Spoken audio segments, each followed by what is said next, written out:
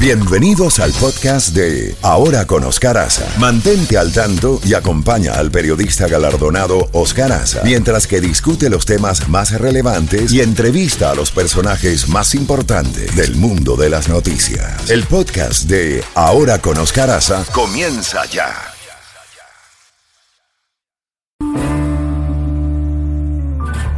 Bueno, bonita versión esta de Cuando vuelvo a tu lado en inglés. Así es, Oscar. Flora Martínez. ¿Ya tenemos a nuestra invitada? Así es, Oscar, ya tenemos a nuestra primera invitada de la mañana. Vámonos inmediatamente a Panamá con una de las figuras emblemáticas de la política y de la historia panameña, muy querida entre nosotros, Mayin Correa.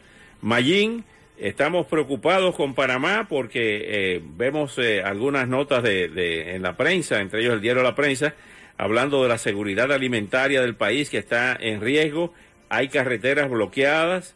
Hay situaciones tanto en el interior del país, en Penonomé, por ejemplo, hay una situación de movilización, de bloqueo de carreteras. ¿Qué está pasando? ¿Qué está pasando con el gobierno de Cortizo, Mayin? Bienvenida, como siempre, a tu programa. Gracias, Oscar.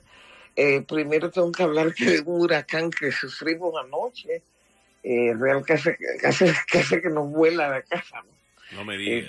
Debe haber muchas pérdidas hoy día porque anoche vivimos una cosa bien triste. Nos volaban las sillas, los vidrios de los carros. Bueno, yo todavía no he visto los daños míos porque yo vivo en un piso 20 y no me atreví a salir a la terraza porque los vidrios que se veían caer eran horribles. Mi hijo sufrió bastante daños, ahí vive aquí al lado, y hoy no hay luz, ni internet, ni cable, es un desastre. Yo vivo cerca de un parque y de aquí veo un poquito que no se ve ni el piso, están todos los árboles caídos, es horrible. Pero yo no sé qué horrible porque no hemos acabado de despertar todavía. Y pero esto fue como un tornado. Tarde. Fue tarde, fue como a las ya no, de noche, ya como a las 7. Yo creo que era así. Pero era una cosa espantosa, Oscar.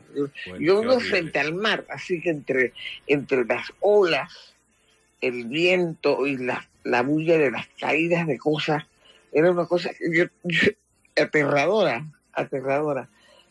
No sé cuántos son los daños, cómo son los daños, pero estamos sin luz, sin cables, sin nada. Bueno, pero esto es pasajero, pasó, y las cosas materiales pues se recuperan. Se recuperan, así es, Mayin. Pero afortunadamente espero que en los sectores populares no haya habido muertos y cosas de estas, ¿no? Todavía no sé nada, está amaneciendo todavía. Pero tenemos ya más de 15 días de estar sufriendo tantas cosas a la vez. Mira, Oscar, venimos acumulando una serie de mala administración en el país. Venimos de la tragedia del COVID, pero ahora estamos con la tragedia, como siempre, con un PRD gobernando. Es el partido que nos trae malos agüeros. Con el PRD vino la invasión. Con el PRD se dividió, hubo decapitados en este país. Y de estos últimos 3 años que llevamos, es una tragedia tras la otra. Un presidente totalmente incapaz de gobernar. Yo creo que mi nieto pudiera gobernar mejor el país. Dicen que no aparece, todavía no ha comparecido a la televisión para dirigirse al país. Es una tragedia, César. Esta es una tragedia. ¿Tú crees que ese partido que domina la Corte Suprema, que domina la Cámara Legislativa, que domina el Poder Ejecutivo, que domina todo el país, ha hecho algo en momentos tan difíciles que hemos estado viviendo estos 15 días, con carreteras cerradas, con un sindicato comunista apoderado de las calles de Panamá, que si no hablas con ellos no pasas? Ayer me decía un diputado que venía de Chiriquí, que habló con el líder de este movimiento rojillo que tenemos en la calle, y le dijo: ¿cuándo se va a acabar esto que está acabando con el país? La comida no llega a Panamá, porque toda la comida nuestra viene de la provincia de Chiriquí. Los camiones no pueden pasar sino cuando a ellos les da la gana, y encima ahora están cobrándole a la gente.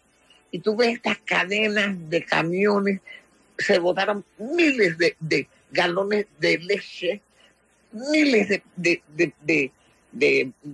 libras de tomates, de vegetales, porque estos infelices están dominando el país. Y ayer destruyeron 2 patrullas en Santiago. Ahora se unieron los indígenas con los comunistas, porque ellos son manipulables. Y ahora sí, y estos tipos sí que son rebeldes, tercos, son indolentes. Pero La Mayin, ignorancia trae mucha... pero Mayin, por lo que nos cuentas, esta es una especie de patrón que ya ocurrió en Ecuador, ya ocurrió en Perú, ya ocurrió en Bolivia, o sea, es la misma, el mismo esquema. Exactamente, allá iba este César. Esta ola de violencia ya es como... Oí un video que uno de los dirigentes estos comunistas que están en la calle le decía, aquí llegaron los muchachos de Panamá, allá al interior de una carretera. Son de los que ya están entrenados. Me aterró.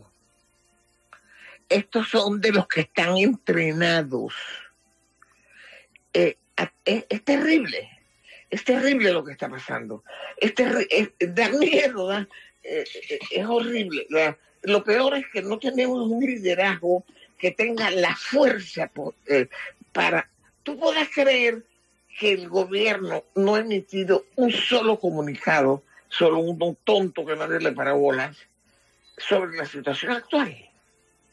Que no sé, parece que el presidente está en Colombia, yo no sé, no se sabe. Pero es una anarquía lo que hay aquí en este país. ¿Pudiera caer el gobierno? Bueno, allá te iba. Ayer me cuenta un colega diputado en la Asamblea que venía de Chiriquí, y el dirigente indígena es de esa área de por allá y él lo conoce muy bien. Y él no podía pasar tampoco, pues hay que o pagar o ser amigo del dirigente para que te pongan un carrito con una bandera roja y te haga el favor de circular en las calles, en las carreteras. Entonces él le pidió el favor al amigo indio: oye, Porfirio, ¿me puedes dejar pasar a mí? Y por favor, estos que están detrás de mí o por delante de mí vienen con comida. ¿Cuándo vas a acabar con esto? ¿O vas a acabar con el país? ¿Cuándo se va? Él es el líder de todas esas cosas. Le digo: hasta que tumbemos al gobierno. ¿Qué te parece? El líder del movimiento. Y Cortizo no ha comparecido ni a la televisión ni ha dado explicaciones de nada. No. A él no se le ha visto desde hace, no sé, 15 días. El primer día como que apareció en una reunión, pero se fue, no sé. Es que dicen que no está ni aquí, yo no sé.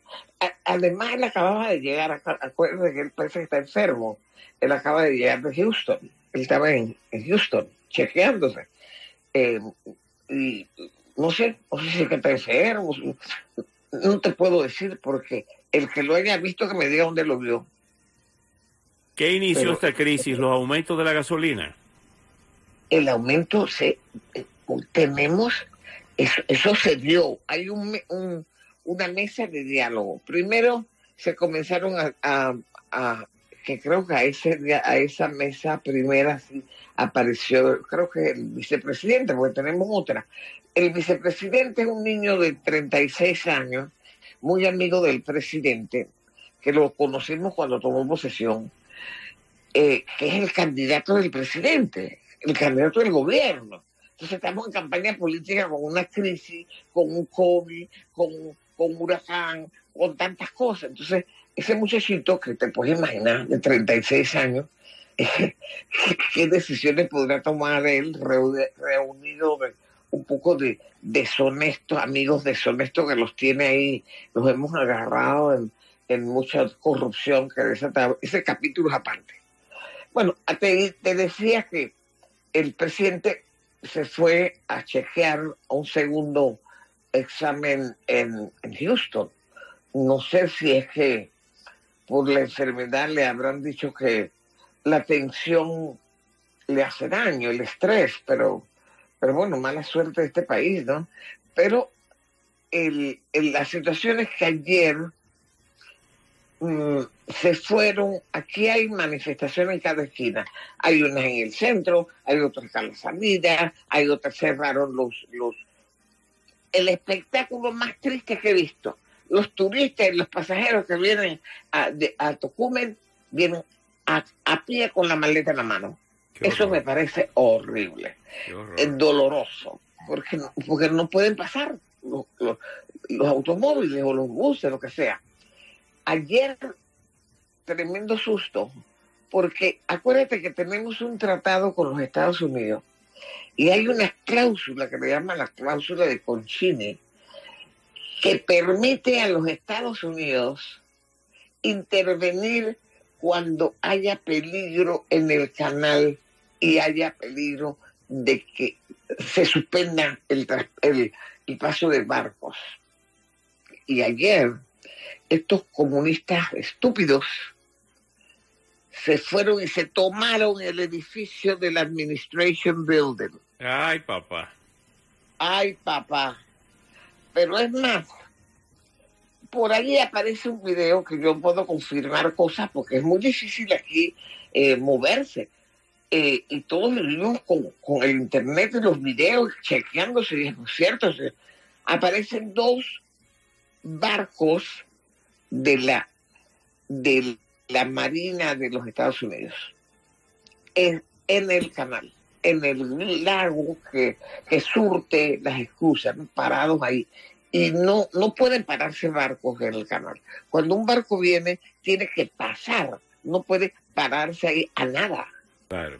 Y estaban parados ahí, 2 barcos de la Marina de Guerra, no sé, de los Estados Unidos.